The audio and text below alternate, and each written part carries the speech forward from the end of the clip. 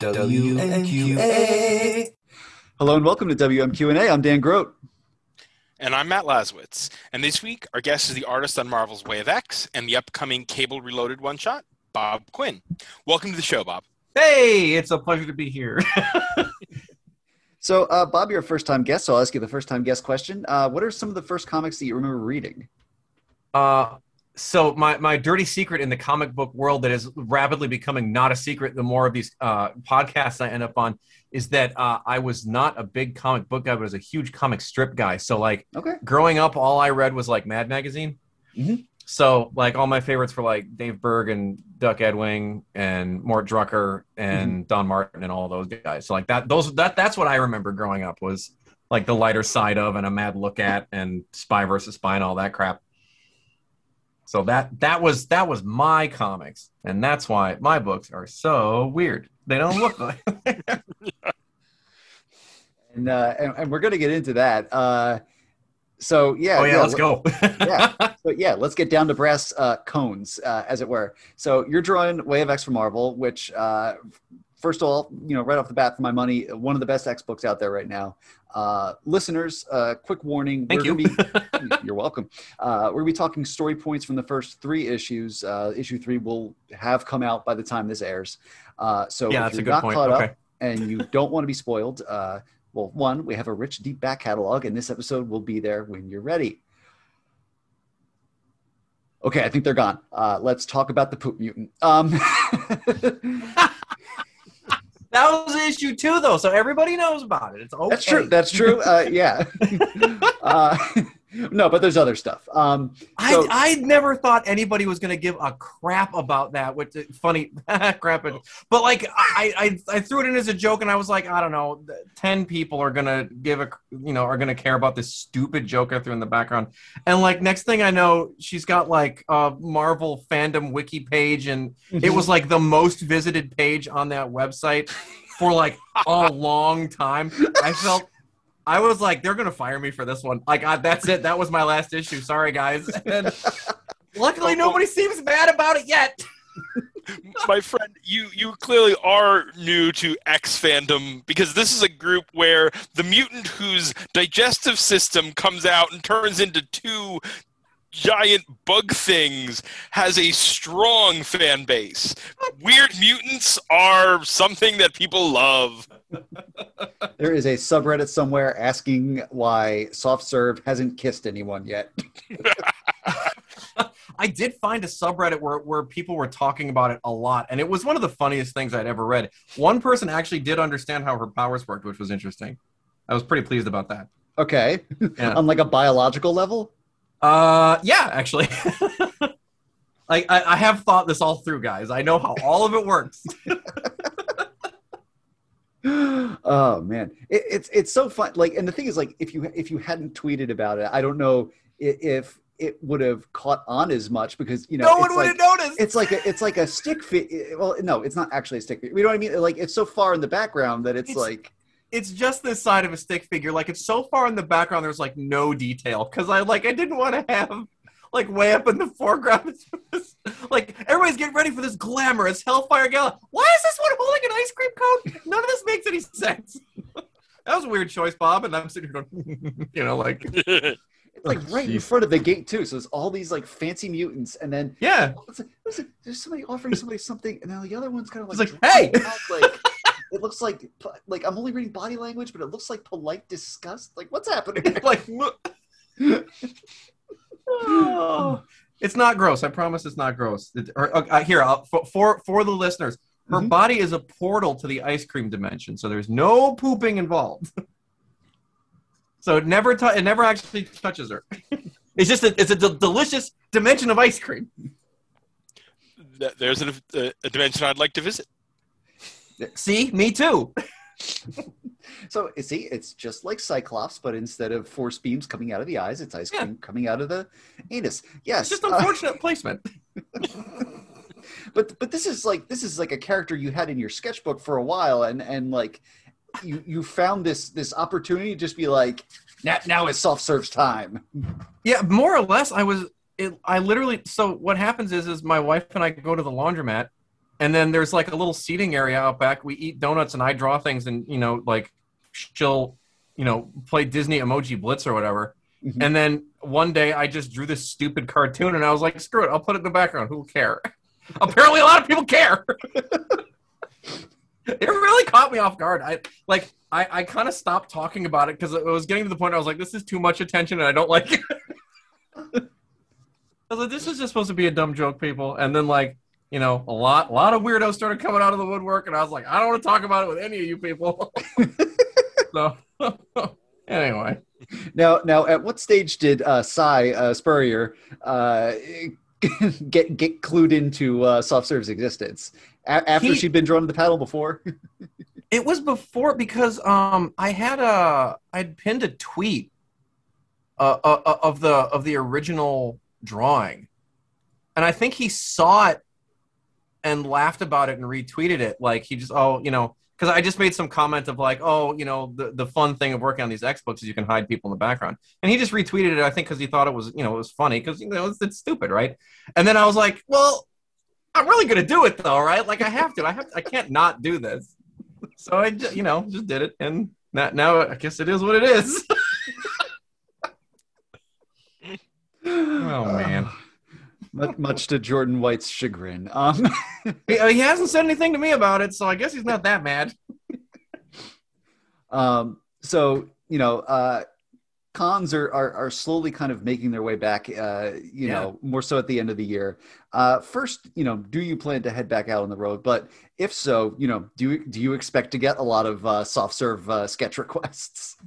We'll see, man. I have no idea. So I do have a table that's a holdover from last year at Rose City Comic Con, mm-hmm. and I'm going to try to get to Emerald City. I don't know. It's really going to depend on sort of tracking numbers and seeing what my comfortability level is and all that stuff. Sure. It's we're like a super weird time right now where it's like it seems like it's getting better. Could it turn a corner and be terrible again in 3 months? Like nobody seems to know. Yeah. So here's hoping I can get back out, and if you want to draw a soft serve, I'll draw you something stupid. It's fine. They're very expensive and very exclusive though, so make sure you want it. Man. So this feels like a good spot to pepper in the Twitter questions we got, and no better place to start than with the asker of askers, the loyalist content consumer, Asma Fangirl, who asks if you could have a non-aggressive silly power like soft serves, what would you choose? I could have a non-aggressive silly power.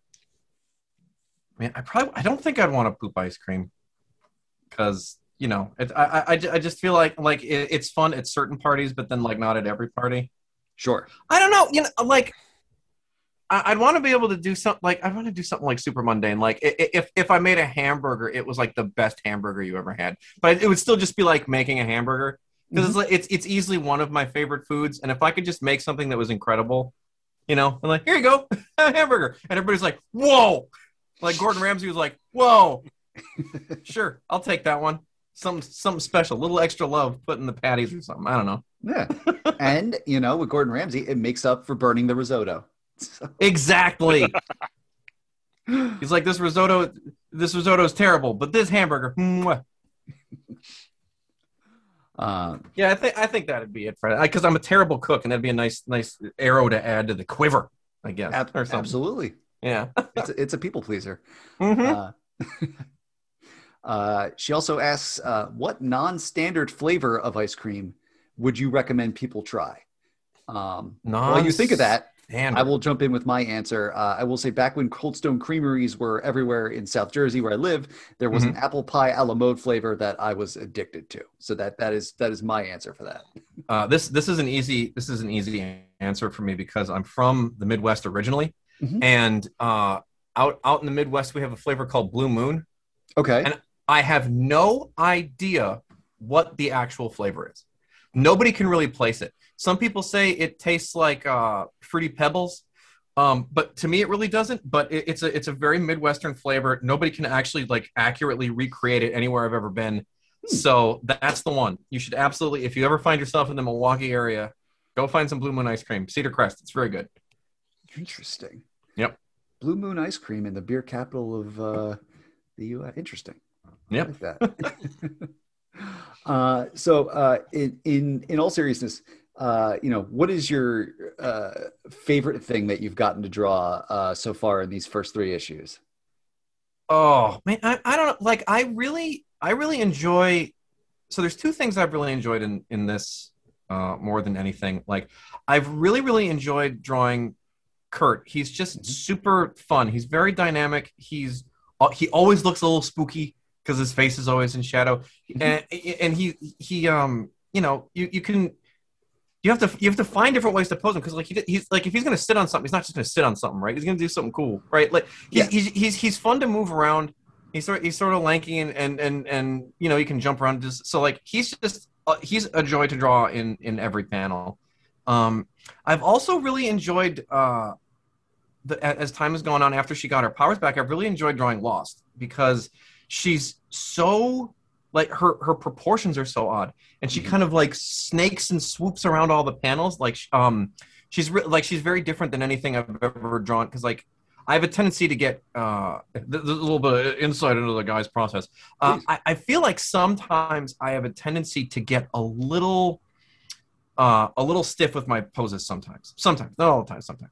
And she is a very good way of me breaking that, because every panel with her and every time she appears in it, she has a very distinct flow to her. And it kind of gets me thinking more about flow and motion. And because like, you see people go, you got to draw the line of action. And she's like the only character I actually draw the line of action for, because she demands it, because she kind of floats and, wafts around panels and stuff. So, but yeah, I really like drawing her, because she's sort of weird looking.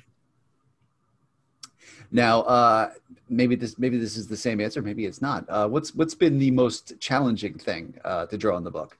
Oh my God, this entire book has been an incredible challenge. It's easily the hardest book I've ever drawn. It's also the most rewarding book I've ever drawn. Like you can see probably in the background here, I'm still working on today's page, and like every panel of Krakoa has to look like the most lush, beautiful place you'd ever want to see in your entire life. Like it has to look like paradise, and like drawing paradise and all the foliage and all that stuff is extremely time consuming. Like making it look just right, making the trees look inviting, right? Like inventing new shapes for how plants are going to drape and stuff like that. Like finding weird exotic plants on the internet that you might be able to sprinkle into the background that just like look cool. But that's been a real challenge. Oh, also high on the list of things that I really enjoy drawing, real quick, going back to it, is I found out that I'm like a huge Pixie fan throughout the course of doing this book, which I didn't, I kind of knew, because I got to draw a little bit of her in Champions, and I was like, oh, she's fun. I remember her from the Academy X days, but then, the more stuff we've done with her in a book, I was like, oh, she's rad. There's some kind of joke about it being easier if they paved Paradise and put up a parking lot, but I'm old, and so that joke would not click for most of our audience. It landed for me, and I really appreciated it. Okay, there we go. It would be nice, because everything would just be boxes in the background, but you got to make sure all the cars are on the inside, because no artist likes drawing cars. Some of them do, but I don't. That's a real specialized talent, that's how you got to get those people to draw Transformers, since that real technical drawing stuff. Yeah, no, thank you. I'll take trees and make them up. So that's fine. So if somebody comes to you and is like, so we're gonna do a line. We got the license for Fast and the Furious, and we'd really. I'd actually do it because way back in the day, I used to work for Neil Moritz's company. Back when like the first. Like it was way back in the day, so it was like when Too Fast, Too Furious came out, I was working there, and around the same time that they put out Triple X, with starring Vin Diesel, and so yeah, I would totally do that just to get those were good days. I was a younger man, I was in college, I could just relive my youth through comic books. Sounds good to me. Like that, worth drawing cars for. So you got to do one of the the Hellfire Gala design variants. Yes. With your cast all gussied up and Kurt in his outfit and everything. Mm-hmm. Is fashion your forte, or is that something that you kind of had to bone up on going into the gala? So like in my real early days, when I was first actually like my first attempt to break into the industry, I did like two attempts with a friend of mine. I just was absolutely not there. And like, I would go to like, is slave labor even still a thing? I don't think they are, but like, I was like talking to people at slave labor and stuff like that. And I used to talk to Ape Entertainment and all those guys, like, like when I was really first coming up. And I was absolutely terrible. Like I was just really, really bad. But you never know. You're like, oh, I don't know, this is pretty good, right? So, but I kept getting turned down, and I was like, maybe I should actually talk to like an artist one of these days. I was actually a big fan in those days, and still to this day, I was a big fan of Sean Cheeks Galloway. And I went and spoke to him at a con, and I was like, I showed him my stuff, and I was like, what am I doing wrong? And to his credit, he sat there and he like went through the pages and like, here's what you're doing here, but you should probably do it like this, and try to stagger panels like this, and your eyeline is going to be like this, and like he went through all the stuff with me, and he's like, well, here's where your perspective is wrong and all this stuff, and I like, obviously like my eyes are getting bigger as like all the knowledge of the universe is being dumped into my brain. But like we got talking a little bit, and at one point he said to me, well, part of being like a comic book artist, but also like a character designer, is being a fashion designer and kind of needing to know what people are wearing, right? And like knowing kind of what's going on in fashion, because like their comic books are like pop entertainment that is sort of now, right? Mm-hmm. So it's helpful to you to know what is going on in the fashion world, like having people look like they look right now. So I did take that to heart and spent a not insignificant amount of time sort of as I'm drawing stuff, sort of looking at what people wear today. Because I've had a few books that were like period pieces and stuff like that. Like I did like James Bond and Lone Ranger and stuff like that. But that stuff that did stick with me. So when this came up, it was actually an opportunity to sort of flex that muscle a little bit. Because for the most part, when you're working on a licensed book, like or something with Marvel, they kind of say, okay, well, this is what the guy looks like, right? Like and it's, in my experience, at least, sort of rare that, a guy who's just coming in and being like, hey, just draw this one book for 5 issues or 6 issues or whatever it is you're going to be drawing it for, gets an opportunity to do a lot of design work. So I haven't yet. And so they were like, do you want to draw these gala outfits? And I was like, heck yeah, I absolutely want to do this. It'd just be a fun thing to do. And, to the team's credit, they kind of had some rough ideas of like, we think maybe they'd wear something like this, and we're thinking maybe that this should be the focal point of the thing. So like they gave me a little bit of something to work off of, which obviously as a jumping off point becomes very easy to just sort of like riff from there. So having nothing but wide open space can be a challenge, but when you have a jumping off point and a little bit of something to play within, the design process becomes quite a bit easier. So I was able to I blasted out probably 8 to 16 different outfits per character, and then we slowly with the team sort of narrowed down to the right thing, like making little tweaks and refinements and stuff like that as we went on. And I'm actually pretty proud with the way most of them turned out. Kurt's and Pixie's in particular, I was very happy with. Part of Pixie's outfit was actually an accident too, which was pretty cool. When all of a sudden you go, oops, and then you go, oh, that looks cool. Because originally, so I don't know if you guys have seen that design. Have you seen that with the black dress and the lace thing? Yes. Have you seen it? Yeah. Okay. So for the podcast, go buy the issue and look at the cover, you dopes. It's a great book, and you should also look at all the great work I did. But so the way that her outfit is like, she has like this sort of like like this black dress, right? And it has sort of a lacy shoulder thing, lacy thing around the hip. And originally the neckline was not like plunging, right? But like it was a deeper V, right? Okay. And as I was doing the concept work, I was sort of like filling in the blacks and stuff like that, and I hadn't completed like one of the lines, and it flat filled all the way up to her neck, and I went, oh, that was a mistake. And then I stopped and I looked, and I was like, wait a second, this looks rad. And I was like, I was not expecting this, so I sent it in, and I was just like, that first one is an accident, but I actually think it looks the best. Are we cool with this? And everybody was like, yes, that's the one. And I was like, sweet. So Bob Ross happy accidents. I have my Bob Ross bobblehead over there. So, I got to say, Kurt has one of, if not my favorite, of the gala looks. That swashbuckler thing is phenomenal. It's Kurt. Thank you so much. Yeah, that one was a lot of fun. I don't even remember I don't even know that we had a strong prompt for him. I just kind of started like shotgunning stuff. Like I had stuff that was a bit more sort of high fashiony.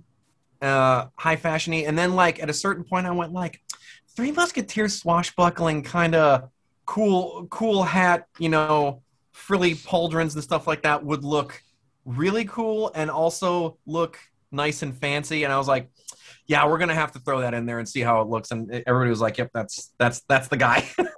Oh, yeah. The hat absolutely makes it. I mean, the gala is rife with hats, up to and including Charles and Eric's couple costume with the helmet and the top hat. No, it's so funny because I had done 2 or 3 hats. I did like a tricorn hat. And I had like a top hat, but then I found that sort of side up musketeer one, and I sent the other 3 too. And I was like, I'm just showing you these ones to show you that I did them, but I'm not drawing any hat other than this one. And they were like, yeah, that's good. I don't care what your opinion is. That's the hat I'm drawing. The scene in issue 2 where Legion goes into Kurt's head and we see all the different sort of facets of his personality, so you get Pirate Kurt and you get Priest Kurt and all that. Did that help? Did that give you like a running start when it came time to kind of plan his gala look at all? You know what? I think I actually had all that design work done before I drew that. I'd have to go back through the old emails, but I'm fairly certain that I already had his outfit designed before I did that panel. That page was crazy. Like I'm reading through the script and it's like Spanish galleon in a maelstrom and I was just like, what? I was like, this Cy Spurrier fellow is trying to kill me. It's fine. It was totally worth it. Like that when I looked at that, I just got the comps in the mail. I was like, hey, this page didn't turn out too bad. Which is always a nice feeling when you can look back at the issue and go, hey, I didn't screw this one up. And my favorite quote is from Gene Colan, I think, and I think he used to say, "Never look at a page after you turn it in." And I usually take that to heart because every time, like I feel like because it's like every issue is on a deadline, mm-hmm. and you kind of have to make a decision and go, okay, that's just what it has to be. That there's invariably going to be something on a page you look back and you go, yeah, well, just gonna have to live with that one. But that page, I was like, okay, yeah, that one works. That one was fun. When it comes to the gala itself, what can you share about the process of drawing the sort of real world figures who've been peppered in throughout the event? I will tell you, like I messaged Matt, we got the review copies just a couple hours ago, and like the first thing I do is like, oh, holy shit! In the very first panel of this book, Jason Mantzoukas is talking to Cyclops. Yeah. That is wonderful. Well, I'm glad. I'm just glad everybody could tell who everybody was, I guess. So that was good. So let me think what I can say about this, about at least the celebrity appearance stuff. So it was actually funny. I don't know. I probably won't get in trouble for this. So I got the message that we were including celebrities after I'd already turned all the pages in for the gala. So it was kind of like, hey, by the way, can we please put Jason Mantzoukas in the back of this? Can we put Paul Scheer in the back of this one? I was like, yeah, I guess we'll figure that one out. And then I'd end up having to sort of like rejigger some of the panels and like redraw parts of it just to make sure that the whoever was supposed to be there was in there.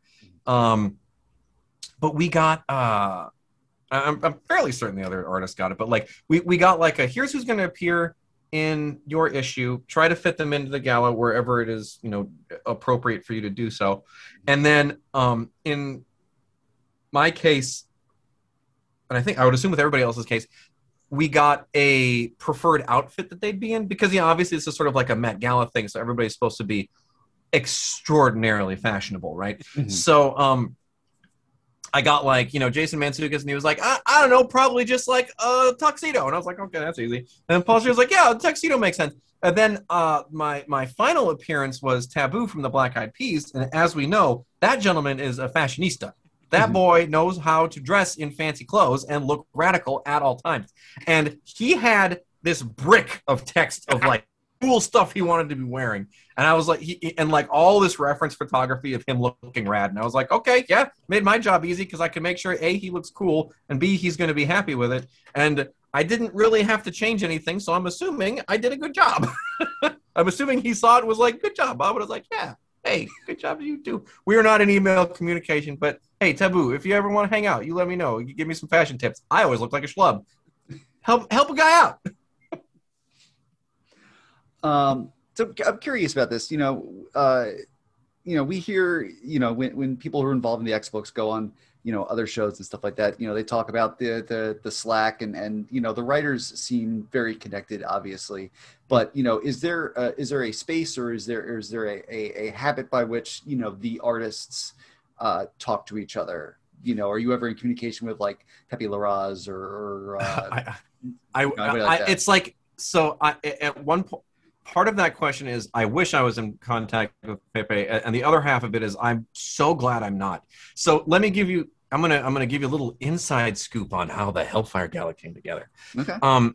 So because this was like a big, so scheduling wise is actually really funny, right? Because like we were one of the last books that was gonna have this particular event in it greenlit. Right. So like after they said, oh, yeah, Hellfire Gala. And then they're like, oh, yeah, way back. So you do that. And you guys can be in it, too. I think I was one of the first people that ended up actually drawing anything in it. So I get to the issue and I'm all like, so what does any of this stuff look like? And they're like, we don't know yet because, because I think Josh Cassara was doing some of his. Is that his name, Josh? Yes.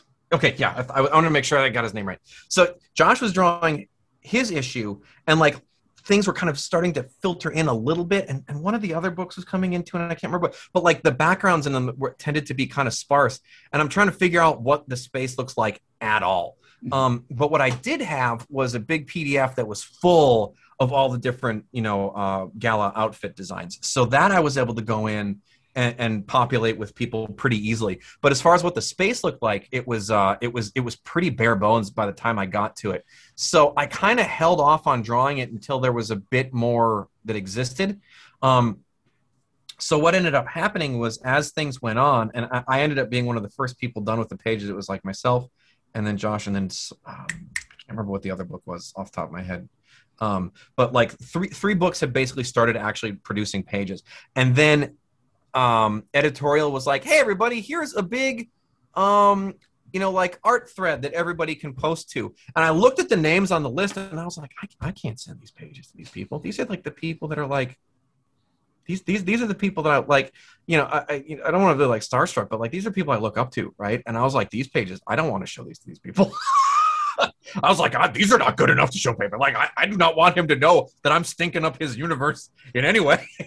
So, but, I kind of like, I just sort of ignored the thread a little bit. And then one of the other editors was like, well, here's the stuff from Way of X. I was like, oh, no, now they all know I'm terrible. Now they all know that I shouldn't be on this book. But, luckily, nobody said anything. So, and apparently people seem to enjoy our issues. So I guess I didn't stink it up too bad. But I became extraordinarily self-conscious when I saw the names on that list and looked at everyone. It's like, oh, yeah, all these guys are amazing. Every single one of these people is amazing. And what am I doing here?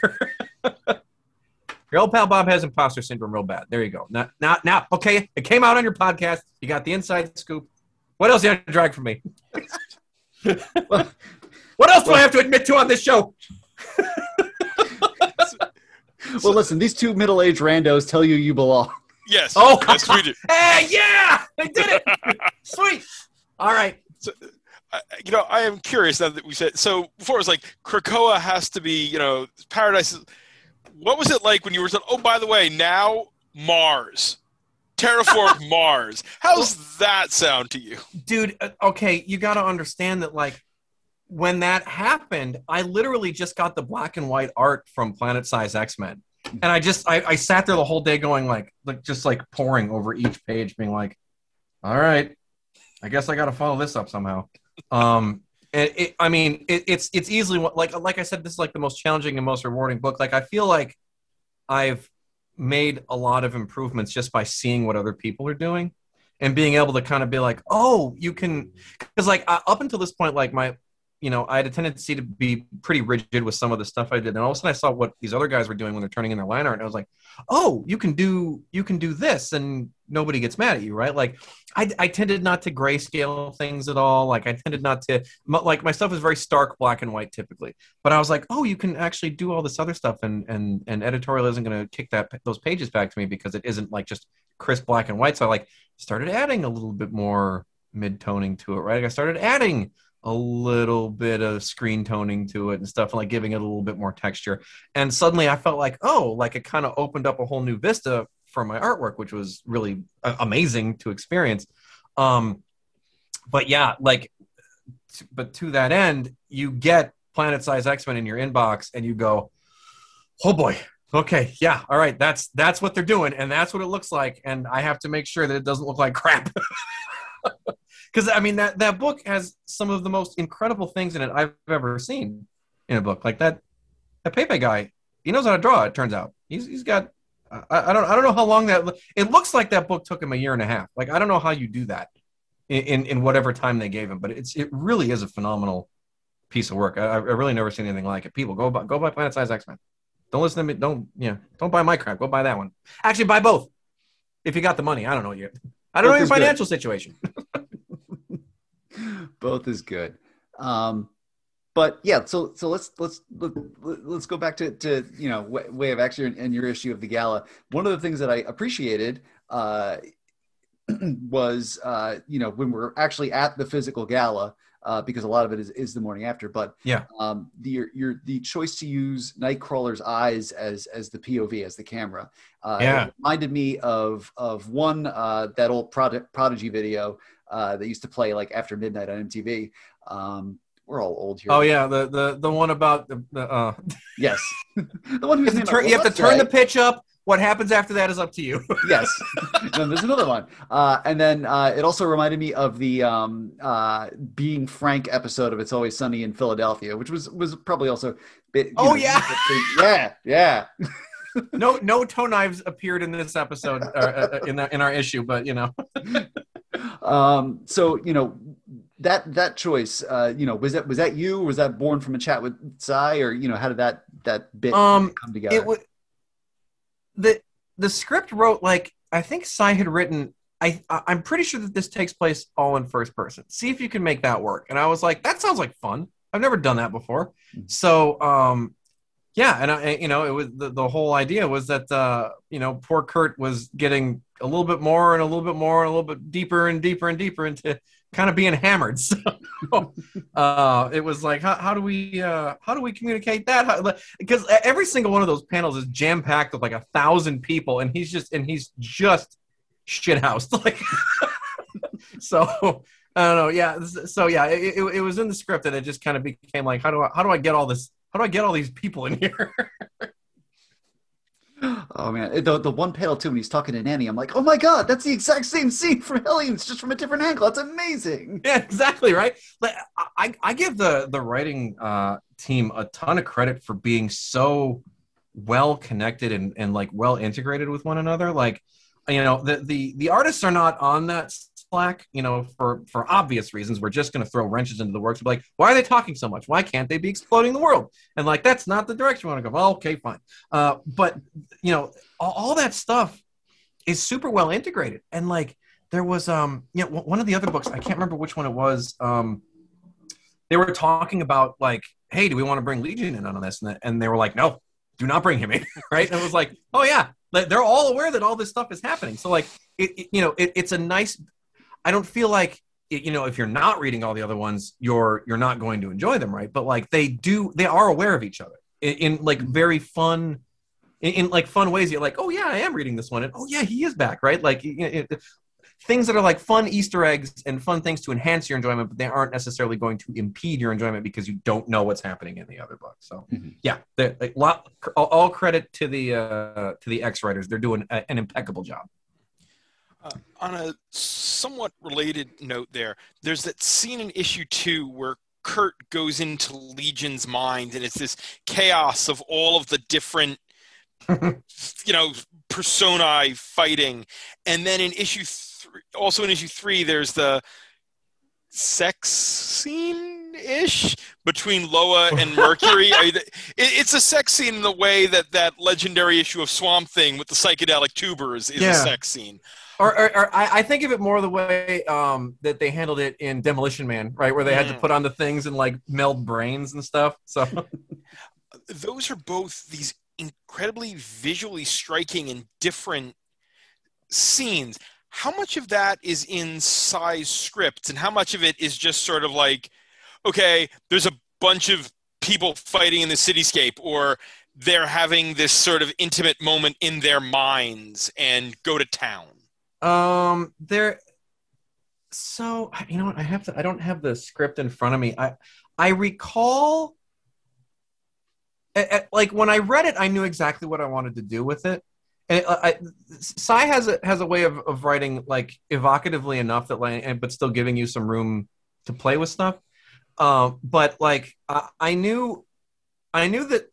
So when they first pitched this series to me, they were like, this is going to be like some kind of crazy, like mind-melding psychedelic stuff. And I was like, and as soon as I saw it, I was like, oh, this is where I'm putting it in, right? Because I was really looking, for lack of a better term, I was excited about the opportunity to draw some LSD comics. I was like, I want to, change the way people think about, I wanted it to be weird, right? Like I wanted to do some weird stuff, some stuff I'd never actually done in a book before.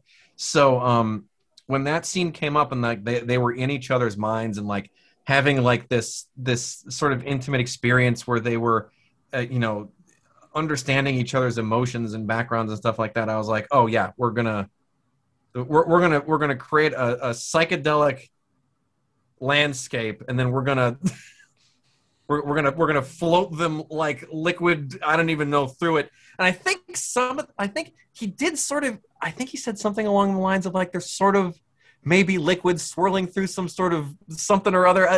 Again, it was very strangely worded, but I was like, okay, yeah, I get what he's going for here. The whole Way of X bills itself as this sort of deep philosophical treatise on life in Krakoa, but there's also these scenes where a mutant poops ice cream, or like a bunch of mutants barf. I need it stated that look, that is so far in the background. We are not. These pages are not loaded with piles of shit. Okay, like the only thing it is loaded with is piles of vomit. Okay, and like that's what I delivered. That's what got me excited about this book. As soon as I got that first issue and I saw that they had like puke scenes, I was like, this is the book for me. As I said, Mad Magazine reader, I'm here to deliver this vomit. And you definitely do 3 issues running, And Nightcrawler gets drunk off his ass. We've already covered that. Dr. Nemesis is running around, with mushrooms on his head, dunking on everyone. How much effort do you put into making sure that people don't take this book too seriously, despite the fact that it is dealing with some very heavy themes? The thing that makes this book maybe work for a lot of people is that I can tell from, Sai and I have spoken on a number of occasions, right? Like, but obviously he lives in jolly old England, and I'm a dirty Yank, right? So like we when we have an opportunity to interface, it's always great. But like I could tell from the early scripts that he and I share a lot of the same sensibilities, and like when I saw that it was like both like an interesting philosophical exploration at the same time as it was an interesting cultural exploration, at the same time as it was like an interpersonal exploration, at the same time as it was like moody and spooky, and at the same time as it was like full of these like great jokes and and like gross out humor, I was like, oh, this guy gets me. And like we'd never met before. And the funny thing is that like I was an unknown quantity to him as well when we started working together. And then as the pages started filtering in, I think we started to understand that like, oh yeah, we seem to get each other pretty good. So I don't even remember the original question at this point, but like but yeah, the experience has been really, really good. And I think I'm certainly hoping that this can be a longer term creative relationship, because I really like his writing and I really like his sensibilities, and he's also like, Cy is really like an incredible writer, and I'm not just saying that because I've been lucky enough to work with him, but like he did such an incredible job in this book of like weaving these jokes and like really like shocking cliffhangers and you know good humor. Like it weaves all of this stuff together in a way that I wouldn't have normally thought was possible. And then as I saw it, I was like, okay, yeah, this makes sense to me. And I was just happy to be along for the ride. Like he's a cool dude. He's a good writer, nice guy. Yeah. If I ever had a chance to slow dance with him, I'll hold him close. I don't know. I don't know what to tell you. I like him. He's a cool dude. No, that's good. Yeah. So we obviously are not here to beg for the future, but okay. You can try. Yeah. I saw the sketch of Fabian Cortez that apparently got memed all to hell a few days ago. Yeah, he was having a rough day. And rightly so.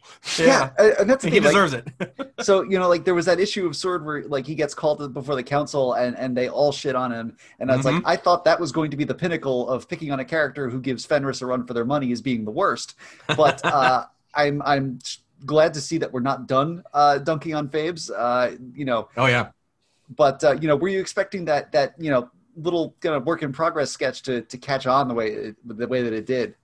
I really didn't, but I mean, I guess I should have expected it. Like everybody hates him because he's just such a turd, and then I just gave him a big white background, and then everybody was just able to put him in, and he just looked so miserable, and it's like when you put somebody that you hate in a position where they look miserable, everybody's like, hell yeah, this is what I'm here for. So I don't know, I was just really happy about it. I was laughing the whole day. I didn't expect it, but it's a. The thing that X-Men has taught me is I have no idea what people are going to latch onto. I don't understand the youth. I don't understand anybody. I just like drawing pictures, and when people get excited about them and then do silly things with them, they make me laugh. So I don't know. I guess as long as I'm laughing, it's okay. In an island populated by every mutant that ever was, it means that even if a particular character isn't in your roster, you can still draw them into the background of a scene, and maybe have them vomit. But are there any are there any rules for that these days? Like an assistant editor gives you a note that says, sorry, Bob, Memo Max is tied up in another book this month, so he can't be at the Green Lagoon in this scene. Yeah. So I haven't gotten any notes, but they do. I have had a situation where they went, hang on, we need to check on this character. And I didn't end up having to pull them out, but they do keep an eye on where people are and making sure that, that we don't have them somewhere where they're not supposed to be. But yeah, so that's all run through editorial, because the sad part of making these funny books is you don't have a ton of time to actually read them. So, which is unfortunate, because like I said, there's some really cool stuff going on right now. But yeah, so luckily we have a very talented and observant, because I hide all kinds of people in the background. Like any old person that I can think of ends up back there. So. You could always use Jamie Madrox. He's everywhere. And Wolverine, I'm sure that's his mutant power, at least it was in the 90s, to appear in 40 books a month. Yeah, exactly, right? So yeah, no, I've done multiple Mad. I've done Wolverine. Who else? Yeah, there's just a ton of.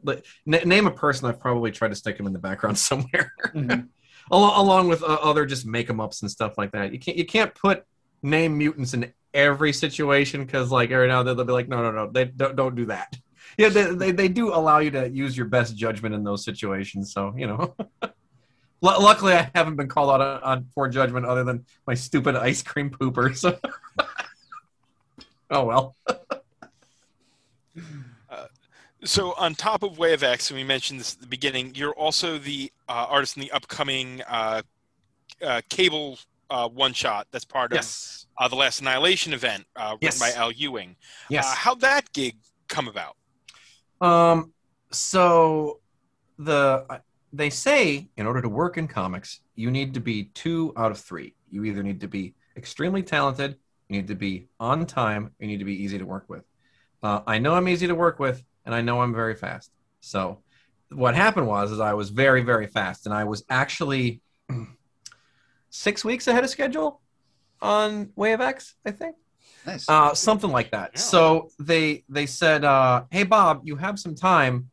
Do you want to do this Cable book with Al Ewing? It's going to be like, basically, it's going to be the 90s. And I was like, oh, you mean my copies of Cyberforce that are sitting right here?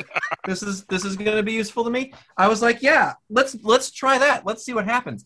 And like, so, you know, Al's working on, you know, what he's working on and stuff like that. But like, one of the cool things about that book is that I felt like he was. So I would get like a few pages at a time. I'd be like, you know, here's 5 pages, here's 10 pages, or something like that. And I felt very much like he was reacting to what I was doing. So like, you know, when in the opening sequence, I made some choices that were very 90s, and then we started leaning into it. And the book is like totally, like, it's a lot of fun. It's kind of goofy, right? Like it's got a lot of I don't know. It does sort of have like a lot of my love letter to the stuff that I did, you know, like because like I said, most of what I read was like comic strip stuff. But like when I really got into comics was when my you know, my cousin brought home that first copy of Cyberforce, and I was like, who's this Mark Silvestri guy? Holy crap. And that kind of became like the thing that I loved. And you'd never know it from the way I draw, but like that's definitely like what got me excited about comic books as opposed to just like, you know, strip gag comics and stuff. So, you know, when I got the opportunity to pull that stupid 90s crap out and like crosshatch everything, I was like, yeah, let's do it. Let's see what I can pull out here, right? Like, but yeah, it was a lot of fun, and I hope people enjoy it as much as I enjoyed making it, because it's nonstop bananas stuff, and it's a lot of fun. As someone who, you know, came up in the 90s and can give you all of Cable's background from memory, that sounds like it's right up my alley. Oh, good. If that's the case, I think you're really going to enjoy it. It's a fun time. Bit of the old stuff. Mm-hmm. Oh man, bit of the old English on it. It's right. Oh man, speaking of Dream of the 90s, you're drawing Onslaught. Like that's. Yeah, you heard of that guy? Yeah. Yeah, I'm here to tell you, he's large and big and purple and red, and he's angry and psychic and in your mind. Yeah, it's funny. I mean, as mentioned, I didn't read a ton of the stuff, so then like I was like, oh, Onslaught, that'll be fun. I'm sort of, you know, worthy, you know, sort of psychic brain beast thing. Yeah, that'll be cool. And some of the reaction on Twitter was like, oh no, it's Onslaught. I'm like, is this not a beloved character? I didn't know that there was like some sort of history here. I was like, oh, I guess somebody's upset about this. I mean, is that a thing, or is he not a beloved villain? Tell me and your listeners the history here. Put it this way. You know, if we're sitting here ranking, you know, 90s X-Men crossovers, and we're not, because that's a different podcast that runs on our website. You know, check it out. Go to your favorite podcatcher and download it today. You know, it's probably not going to be number one. That said, you know, this whole Krakoan era is about viewing these characters through new lenses. It's about taking, you know, old concepts and figuring out how they work in the modern era. So, you know, you tell me that you're drawing Magneto and Charles's psychic love child, I'm going to say, yeah, I'm going to give this a shot because it's probably going to be something different and interesting that we didn't get 25 years ago that we should have got in the first place. I gotta see what I have to be careful about what I say here, of course, because again, to Cy's credit, right? Mm-hmm. A lot of people like a lot. One of the big gripes I see on the internets mm-hmm. in the Krakoan era is that death doesn't matter, right? Okay. Is that everybody can just be who cares? Guess what? Cy figured out how to make it matter. And that's all I'm going to say about it. Some stuff happens with mm-hmm. some characters, and it has to do with Onslaught, and it matters, and it's a big deal, and it's really cool. That's it. That's all you get. That's good tease. That's very good tease, sir. Yeah, my hat that I'm not wearing goes off to you. Yeah. We'll take it off the side. He wrote it. I just got to draw it, and it looks rad. Oh man. So yeah, big water bottle. I look like a stupid baby. I'm like, whoa. You guys are not on the video chat with us. I look goofy. It's a Hydro Flask. Everyone's got one now. This is a Hydro Cell, sir. It's the same thing with a different branding. Fair enough. Oh man. But speaking of the cool stuff that you're drawing, in the meantime, on the side of all of this, you've been posting some work in progress pics with some stuff involving, some fantasy characters, kind of orcs or frost giants. Oh yeah. Yeah. That's just me in my free time. Yeah. I wasn't sure how much you were cooking on the side there. Oh, I'm constantly cooking, my friend. I've got all kinds of concepts that will probably never go anywhere. No, whoops. Oh, my phone fell. Sorry about that. No, so I mean, before I was a comic book artist, mm-hmm. I wrote stuff. You've never read any of it, but the first thing I did was a book called Guntown that I co-wrote with one of my best friends from college, and he and I spent a long time writing together. I actually went to school for writing at college, and art was sort of just a thing I did in my free time until it eventually became my job. And I wish I would have figured out that I liked it so much before, because I wouldn't have wasted those 12 years making video games. But what are you going to do? You eventually find the thing that you love, and hopefully you get to do it. But yeah, so maybe one of these days I'll be able to tell my Viking epic. I don't know. Here's hoping. I got my fingers crossed. Oh man. Well, we'll keep our eyes peeled for Kickstarter. Yeah, if what you were hoping is that I'm drawing Thor, it's not happening. Sadly. So I was curious though. What kind of pushed you to take that leap from video game development to pursuing art full time?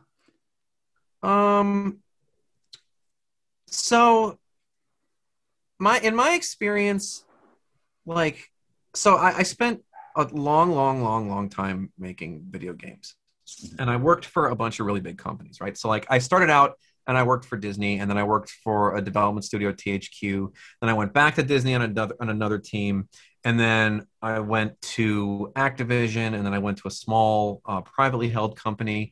And every time I kept going, well, this next company is going to be the one where management isn't crazy. This next company is going to be the one where I'm not going to want to shoot myself at the end of the day. And every time I would switch companies, I would always end up in the same position where I'm like, these people don't know what I do. They don't know what they're talking about. And everything sucks. And I just want to not keep doing this. Right. So I had an opportunity, like I said, with my best friend from college, to make a graphic novel.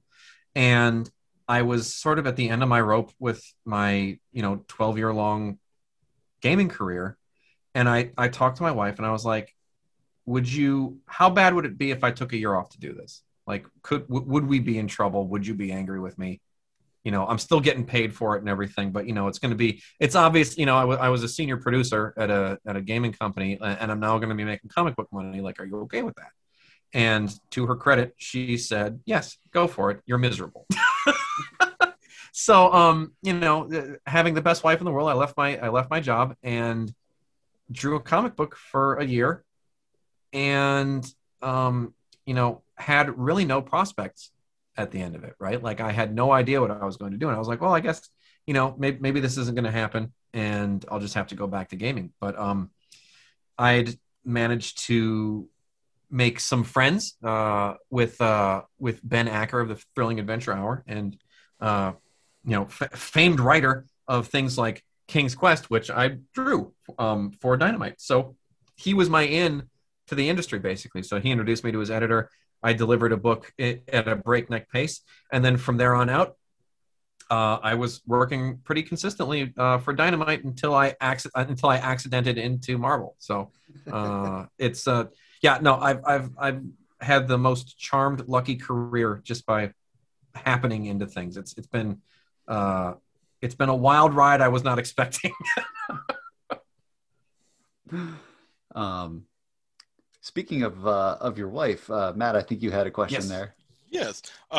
So I listened to an episode of the podcast that you sort of engineer and provide color commentary for. Sure. That is your wife and her best friend, yes. Booze and Brews. Yes. How did that start? That's very simple. So my wife and her best friend love ghost stories, and they love beer, and that's literally where I was. And then they were like, hey, let's do a podcast.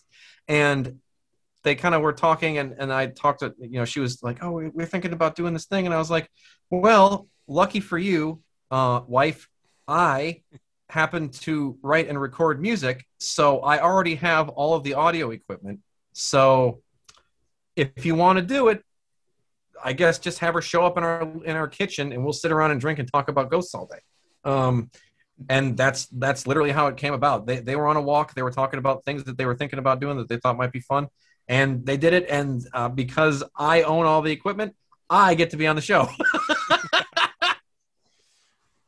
Excellent. I am always looking for another podcast to listen to when your workout is 2+ hours of walking a day. You run through podcasts real fast. Dude, that's all I do all day. All I do all day is listen to podcasts and draw pictures. So I get it. I can work with whatever I want on, so the beauty of IT work. So I go through the podcasts, and they've become an addiction thanks to your buddy Ben Acker. Because boy, howdy, Thrilling Adventure Hour was the podcast that was like, now I must listen to more of these. Yeah. That was the big one for me too. Again, that's how I got my first job. I was listening to Thrilling Adventure Hour, and I got to the Beyond Belief where Carlisle Ravencastle showed up. And I just thought he was so damn funny, and I drew a picture of him, and then I just tagged Ben, and I tagged the Bens, and Ben Acker immediately ended up on my DMs because apparently he had seen my artwork somewhere, and he was like, "Oh my God, you found us! We're doing a thing with Image. Do you maybe want to draw one of them?" And I was like, "Oh yeah, sure." And then I guess that didn't end up happening, or like some of them came out, and then like maybe they didn't end up doing all of them. So that I ended up not doing that, but then I ended up doing the King's Quest book with him and Heath Corson. There we go. Who has also become a good friend. That's a cool guy too. So, is it just your wife who's big into the ghost stories? Are you a horror person too, or is that? I am I'm the local skeptic in general. I'm just there to make the poop jokes, guys. That's really my whole job on the show. I do. Oh, and then on the occasion that we do a conspiracy theory episode, I'm the one that looks those up and shrieks like a maniac. I do my best Alex Jones impression for for an hour and just yell at them about the BPA making the frogs gay or whatever it is he's yelling about this week. Yeah, I don't know. Have you gotten like some good beer wrecks out of doing the podcast or being in the room where it happens? Oh, my friends, we drink, every episode is a new beer. I think we've had 270 something episodes. So that's 500 beers we've sampled on the show. So yeah, I found some good ones. If you guys are also beer drinkers, should you find yourself out on the West Coast, I highly recommend Coachella Valley Brewing Company. They're out here in the desert. If you want to go out to Palm Springs or Thousand Palms or any of those desert community areas, and I just found a new one out there for hey listeners, if you find one, it's called Big Stick Energy and it's delicious. You should drink it. And if you're not a beer drinker, don't drink it. You're not gonna like it. Good to know. Yeah, anytime. So we're getting near the end of the show, and this is the spot that we often reserve for what we call Pet Corner, where we ask creators about their pets. But after listening to that most recent episode of the podcast, I'm going with a related somewhat question where I have to ask, who or what is Jeff the Mongoose? Jeff the Mongoose is like a cryptid. And he's famous for like this family saw him and like he would talk to them. And he said this insane shit. He was like, "I've split the atom. I am the fifth dimension." If you think it's GEFF, I think. But look up Jeff the Mongoose. It's the craziest story. It's absolutely bananas. Totally worth a read. It's the goofiest thing on earth. We did an episode about it, so feel free to give it a listen. Yeah, let's go back and find that one. Yeah, unfortunately, the wife and I live in a pet-free apartment, so that sucks. We would very much like one. I had a number of dogs growing up. We had first started out with a collie, and then we had 2 golden retrievers, and then my parents currently have a Jack Russell. Okay. So yeah, we're big dog fans, and as soon as we can actually live in a place that allows us to have animals in it, we're probably going to end up buying like 16 dogs because we love them both very much. So she wants a corgi and I want like the biggest dog you can get on the planet. So we'll see what happens. But I got my fingers crossed. I'm hoping maybe one of these days I'll be able to buy a house and fill it with animals. We've got my wife and I have 2 dachshunds. Not looking to bring in a third, but if there's ever a time where I end up looking for another dog for whatever reason, corgis. I'm really thinking corgi. They're adorable. Yeah, there's another low to the ground dog. It's got a good butt on it. Yes, corgis. Yeah, they got the stumpiest, tiniest little legs. They're adorable. Yeah, like every time we see, because my wife and I, in order to keep active and stay heart healthy, like to go out on walks on pretty much every evening. And our area out here in the Sherman Oaks, California area is just loaded with those things. And every time she sees one, we concoct plans as to how we're going to steal it from the owner. We haven't done it yet, but if you do find out, like if Way of X ends prematurely, it's because I was arrested because my wife demanded I steal somebody's dog. You'd have to get into our house to steal our cats, so they're indoor cats, very much so. I'm sadly very allergic to cats, and we found that out only by us buying one way back in the day. I was miserable for about a week. Yeah, and then I had a very good friend who owned like 5 cats at one point, and then he went out of town, and I was the only person he trusted to feed them and give them their medication. And I was like, "Why did you pick me? Why did you pick the guy that's deathly ill around your poor cats?" But I loved him to death, so I was like, "Okay, yeah, I'll take care of your kitties for you." Yeah, with cat allergies, being around them, you either find they get worse or you develop a certain immunity to your cats. Yeah, no, everything has only gotten worse. Because it used to be I would just get a runny nose, and then I got a runny nose and my eyes got itchy. And then I started looking like a crack addict because I was like bleary-eyed, nose running, scratching my neck like that. I can't remember that guy from the Chappelle show. I was like that guy, like unbelievable.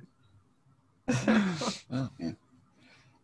So penultimate question. Okay. What are you reading right now? What am I reading right now? Nothing. I'm not reading anything, and it's the worst answer on earth. I literally don't have time. I just got, like I said, I got some comps in the mail. Mm-hmm. I've been reading, what I have been reading are all the Kickstarters I backed over the last year. Just because, I was like, a lot of my friends some of them were struggling and stuff like that, and I was like, all right, for whatever reason, I was overloaded with work last year. And like I was drawing 2 books a month at one point, and just all kinds of stuff. So I was like, all right, I've had a wealth of work, so I was throwing stuff out. So anytime there was a Kickstarter to be backed, I was backing it. So what did I get in the mail recently? I got Beef Bros from Aubrey Sitterson. I got Helm Greycastle. I got what else did I get? I backed so there's this concept artist named Ryan Lang who did one called Isun Boshi, which I'm really, really, really excited about getting, because that guy's an incredible artist. And I was like, I don't even care.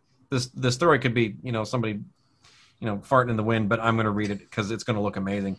So I'm super excited about that one, because I just got the email that like, make sure that you've given us your address because they're going out soon. So that's what I'm reading, is like small indie stuff from people's Kickstarters. Mm-hmm. When you were doing 2 books last year, was that when you were drawing Captain America? Captain America and Red Sonja, same time. Don't recommend it, people. Don't do it. Okay. Yeah, that was an accident, because I was like, I thought maybe I was like, okay, well, I don't want to do this, but I'll talk to my editors over at Dynamite, because like they kind of knew that Marvel had been sniffing around a little bit, and I was like, hey, are you guys going to be real put out if I have to leave, because I'm ahead, we're in good shape, like, could I leave this book and do Captain America? You get it, right? And they were like, yeah, we get it. And then I got a call the next day, and they're like, could you not though? And I was like, all right, I'll just figure it out. So I ended up making myself this huge master schedule of like, in order to hit these dates, what do I have to be drawing on what days? Mm-hmm. And like I was like penciling upwards of 4 to 5 pages a day, and it was just awful. But then I ended up getting out of it just a hair early and not going completely insane, because that's when the Panini hit, right? And all of a sudden, Diamond shut down, and I got, I think Captain America got, it went to another artist who was actually Marvel contracted. And they have to guarantee him a certain amount of pages a month, I think is how it works. So it was like, hey, Bob, sorry, love you, but we have to give this other guy work, otherwise we're in breach. And I was like, I don't care, I get it, I have other things to do. But then Diamond opened back up, and I got to draw Champions, which was incredible. So another one of the highlights of my career. So if you haven't read Champions Outlawed, people, read it. It's good for the kids, and it's a lot of fun. I'm really, really proud of that book. All right. Yeah. Bob, this has been fantastic. It's been an hour. Final question: how can people follow you online and keep up with Way of X and Cable and everything else you got going on? Well, because I'm terrible at branding and I don't know anything about the internet, anywhere that you'd want to follow me is a completely different name. So if you want to follow me on Twitter, RobotJQ, if you want to follow me on Instagram, I barely post there anymore because I hate Facebook, but follow me at King of Smaster, all one word. What does it mean? You'll have to ask me to find out. Facebook, what does it mean? Okay, so here we go. Here's a story for you. When I was in high school, I went to Mexico for a while. And while I was there was a very popular band called Plastilina Mosh. And it was sort of like this weird, like half rock, half rap, half, I don't know what it was. It's a very, very unique music. And they had a song on the album called Monster Truck. And I thought it was the funniest song on earth. But because they were singing, obviously, with an accent, there was a line in the song that said, "Yeah, I'm the chaos. I'm the chaos master, and I make disaster." No, it was something, and I make disaster. I'm the chaos master, but because of the accent, it sounded like King of Smaster, and I always thought that was really funny. So, I didn't think Instagram was going to be a thing. I was like, I don't know, I'm the King of Smaster, and I put it up, and now that's my stupid name, and you can't find me because none of my social media tags line up. So, anyway, feel free to look around. I don't know. Follow me if you can, but you don't have to. You've got a busy day. I barely tweet and I barely post, but every now and then you get to see Fabian Cortez crying. So maybe that's worth it. I don't know. It sounds like a benefit to me. Bob, thank you so much for coming on the show. It has been absolutely my pleasure, gentlemen. Thank you so much for having me. That's it for this week's show. As a reminder, WMQ&A is part of Comics XF, meaning you can find this podcast along with our sister podcasts, Battle of the Atom and Crisis on Infinite Earths, and a ton of great comics criticism at comicsxf.com. You can listen to WMQ&A on Apple Podcasts, Stitcher, SoundCloud, and at comicsxf.com, where new episodes move Tuesday mornings. You can support WMQ&A at patreon.com/WMQcomics, where a $1 donation gets you early access to episodes, shoutouts on the podcast, and a customized bonus reading column written by Matt Lazowitz built around the character, creator, or theme of your choice. A $2 donation gets you a free random comic in the mail from my collection. A $3 donation gets you a slot in the Comics XF staff picks, and a $50 donation lets you advertise on the show. Big thanks to our patrons, Charlie Davis from the Match Club podcast, Robert Secundus from Toxman at comicsxf.com, Carla Pacheco from Marvel's Spider-Woman series, and Asimov Fangirl, aka the Loyalist Content Consumer. You can follow WMQ&A on Twitter at WMQComics, me at Daniel P. Grote, Matt Lazowitz at MattLaz1013, and ComicsXF at ComicsXF. And until next week, remember that one time Pete Wisdom stopped a vampire invasion from the moon. WMQ&A